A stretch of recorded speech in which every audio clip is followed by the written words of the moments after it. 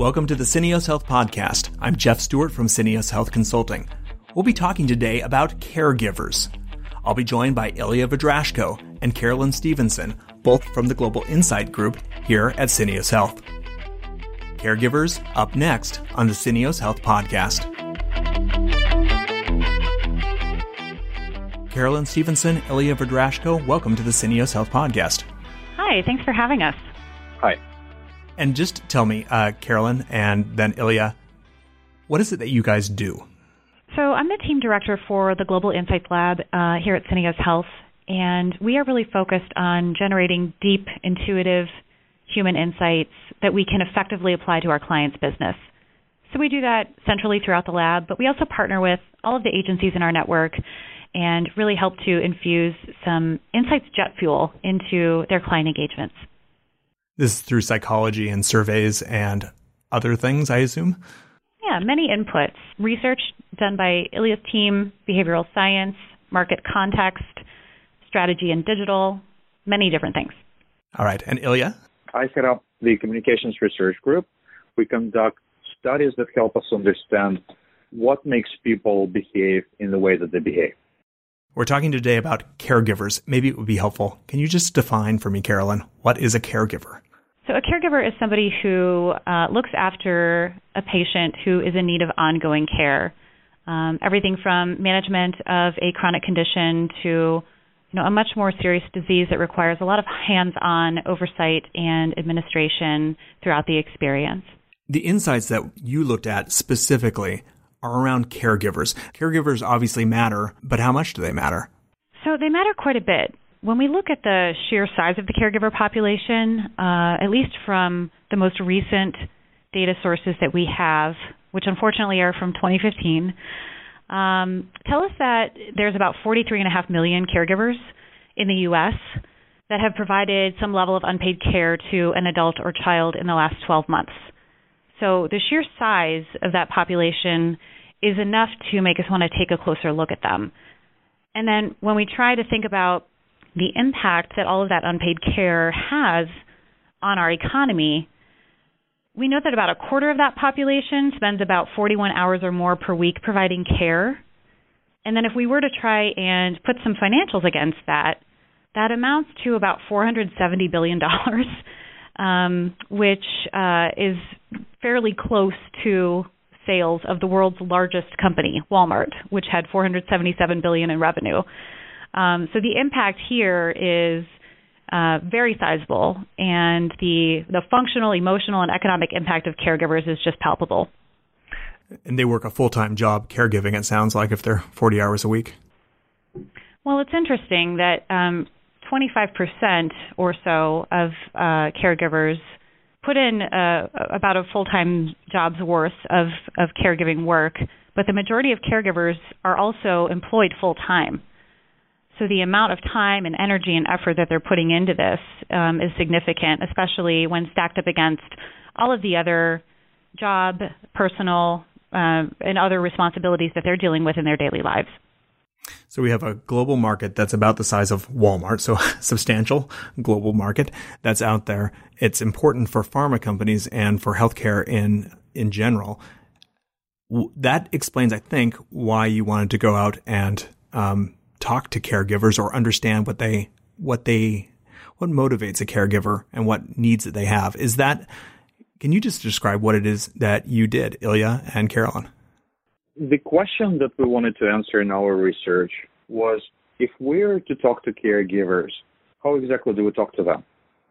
There have been tons of other research on caregivers before that dimensionalized the problem, that provided a lot of the statistics that Carolyn just mentioned. We wanted to take that research a step further and make it more useful for the frontline marketers who have to devise communication strategies for speaking with caregivers. So that was probably the primary focus of our research. What is it you actually did?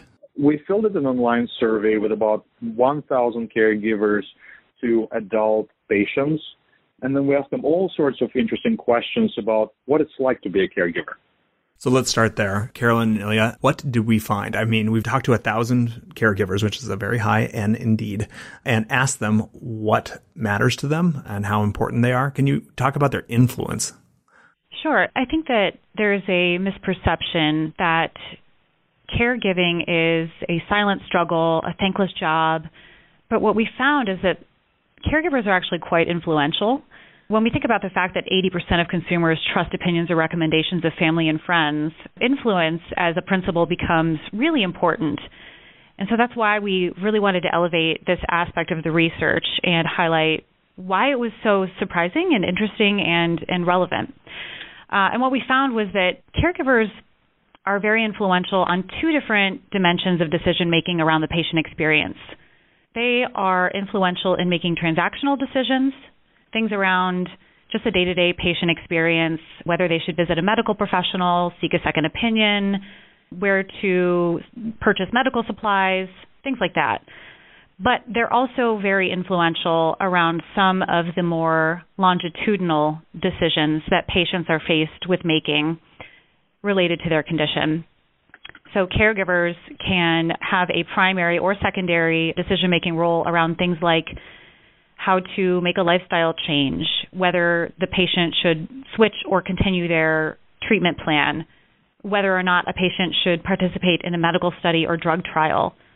So it's very clear that they're influential across a broad spectrum of the patient experience.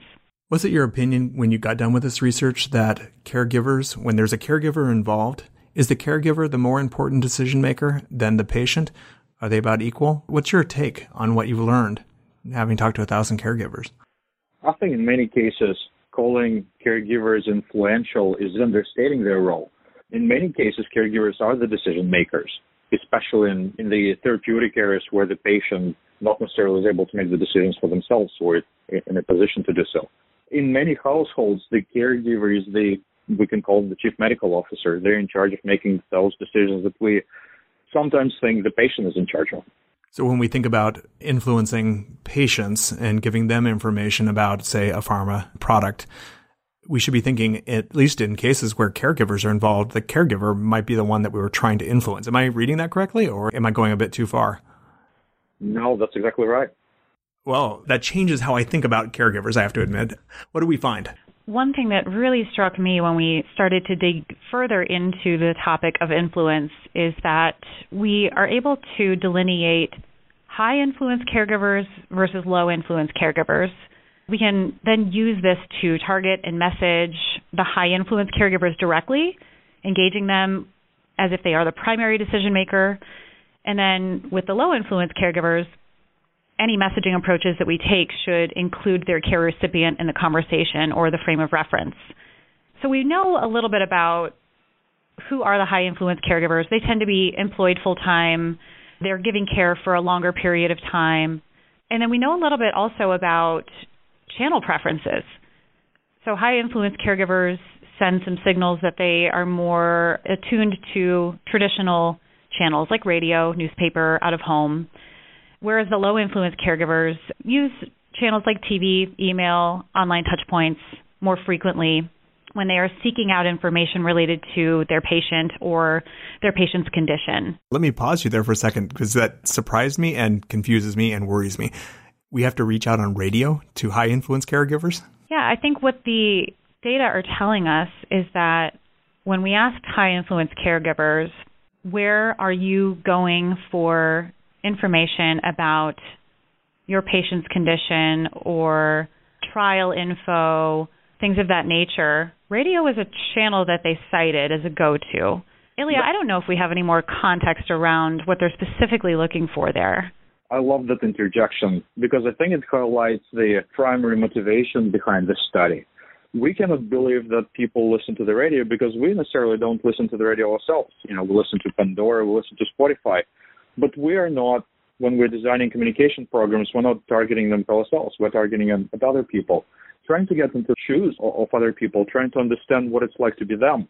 I think that's what the study was designed to do. And the fact that people listen, caregivers or high-influence caregivers listen to the radio is probably the least surprising of our findings, or the least revealing one. That changes how you think about how you might reach out to these people. It's not as high tech internet social media centric approach. It's beyond the radio. And what were the other channels that you suggested they really follow? They're also looking at newspapers, out of home, magazines.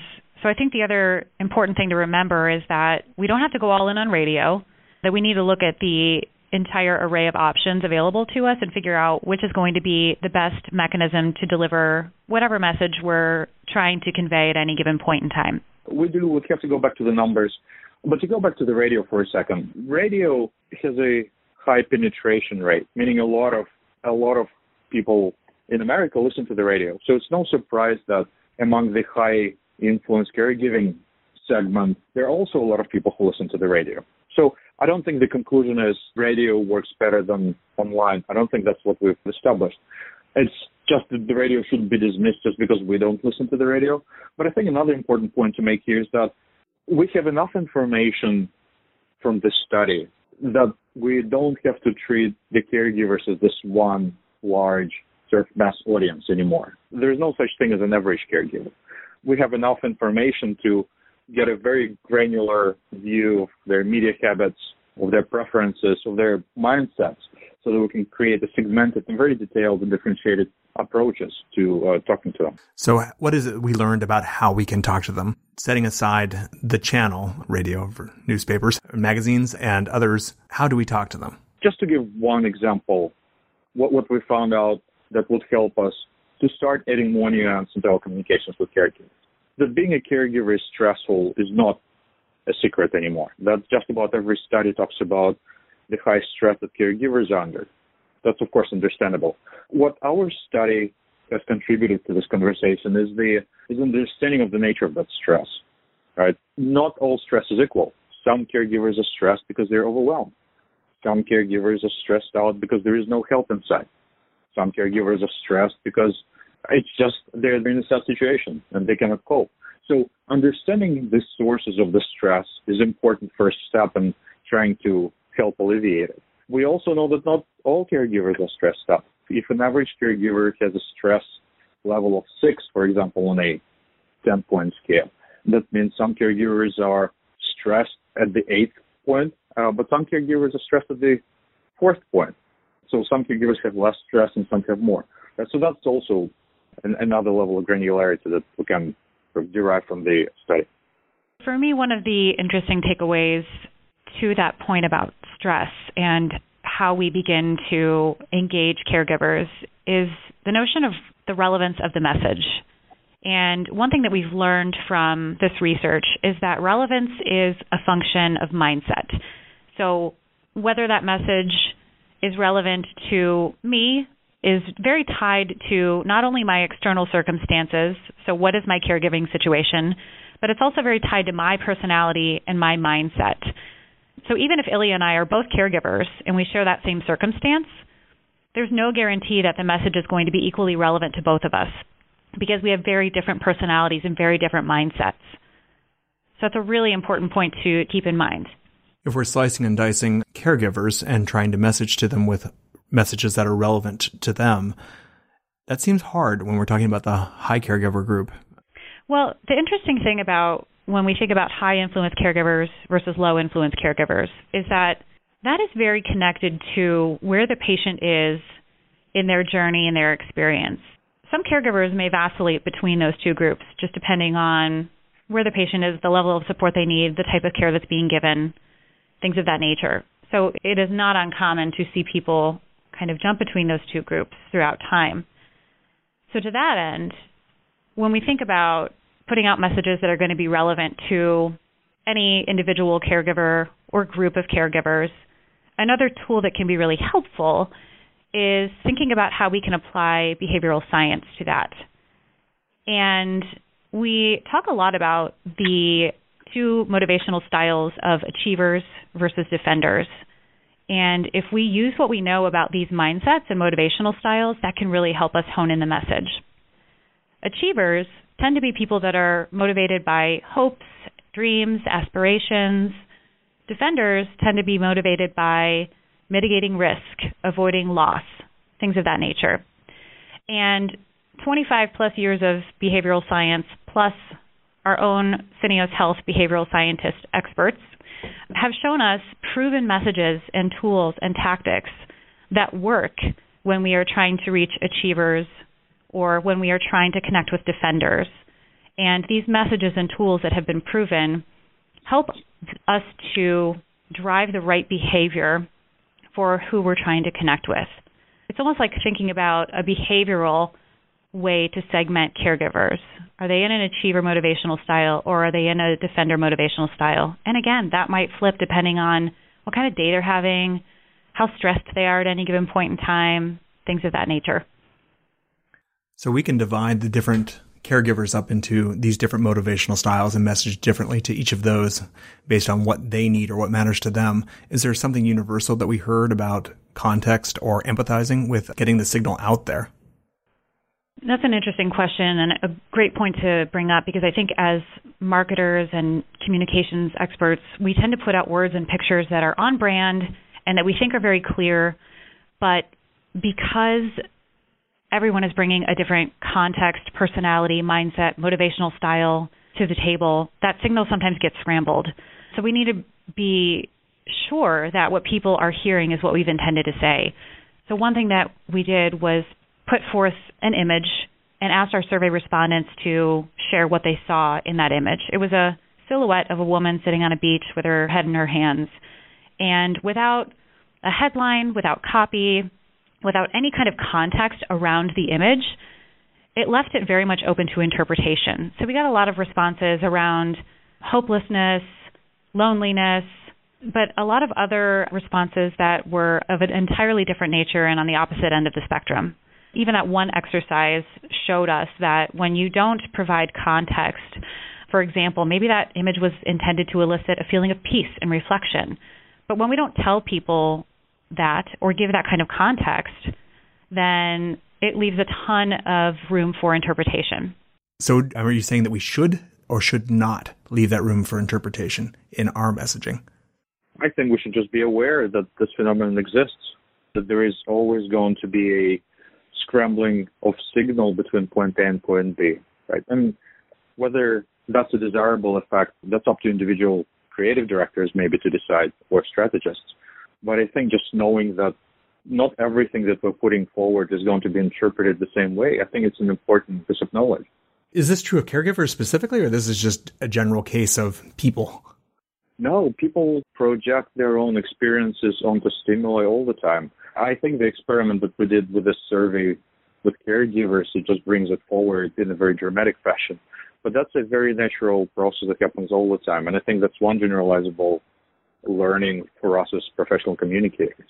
So we've now gotten a piece of information on how we know that caregivers are influential and that we need to understand their mindset because maybe something's relevant or not to them, and they have this different personality behind them. And we now know that when we give them a message that's a little ambiguous, they can read what they want onto it or read different things onto it at least. What do we do with all this? At the very least, the companies that already run pre-testing go a little bit outside of the questions like, hey, did you like this message, or is this message unique? And ask people how exactly they understood the message in front of them. I think there are three things to keep in mind. Number one, brands should look at ways to vary their messaging over time. To the point about relevance being a function of mindset, personality, things of that nature, it's important to shake up the messaging and have enough flexibility in the brand messaging framework to be able to do that. Number two, I think that it's important to always be specific in terms of what we want people to do with the image, with the information, with the message that we're putting out there, because absence of context can scramble the signal that can really derail the action that we're trying to drive. And then the third thing, I think it's really important to test and adapt messaging regularly. Having an always-on A/B testing program is never a bad thing. It helps you learn more about your audience, about what messages are resonating, where you're seeing wins. It's fast and cheap. That should be an always-on component of a marketing or a communication strategy. And I think those three takeaways are really key to what we learned from the research and how to engage caregivers. Is there anything else that you found within the study or that you would like to talk to more generally about caregivers. Is there anything else specifically that a pharma company needs to know about caregivers that we haven't discussed yet? Well, one thing that I think is another important piece of context is that a lot of the conversation in the biopharma space right now is very focused on the notion of patient centricity. And I think coming off of this research, we have come to believe that patient centricity is really all about cultivating patient empathy, because we can't truly understand how patients feel, and we can't truly put patients at the center of all we do unless we are really carrying that sense of empathy forward. And there truly is no one who demonstrates and lives empathy like a caregiver. So they are a population that we can learn a lot from in their own right, but are also a very important piece of the puzzle to understanding the whole patient experience and how we can be more empathetic toward that. Carolyn Stevenson, Ilya Verdrashko, thanks so much for joining me on the Syneos Health Podcast. Thank you. Thank you. If you go to today's show notes, you'll see a link to Ilya and Carolyn's paper. It's called Who's Really at the Center? What We Can Learn from Caregivers, the Missing Link to Patient Centricity. That's all for today's episode of the Syneos Health Podcast. I'm your host, Jeff Stewart from Syneos Health Consulting. If you have comments, suggestions, questions, or if you just want to talk to a particular challenge that you have at your life sciences company, you may email me at podcast@syneoshealth.com. That's SYNEOS health.com. We're consultants. That's what we do.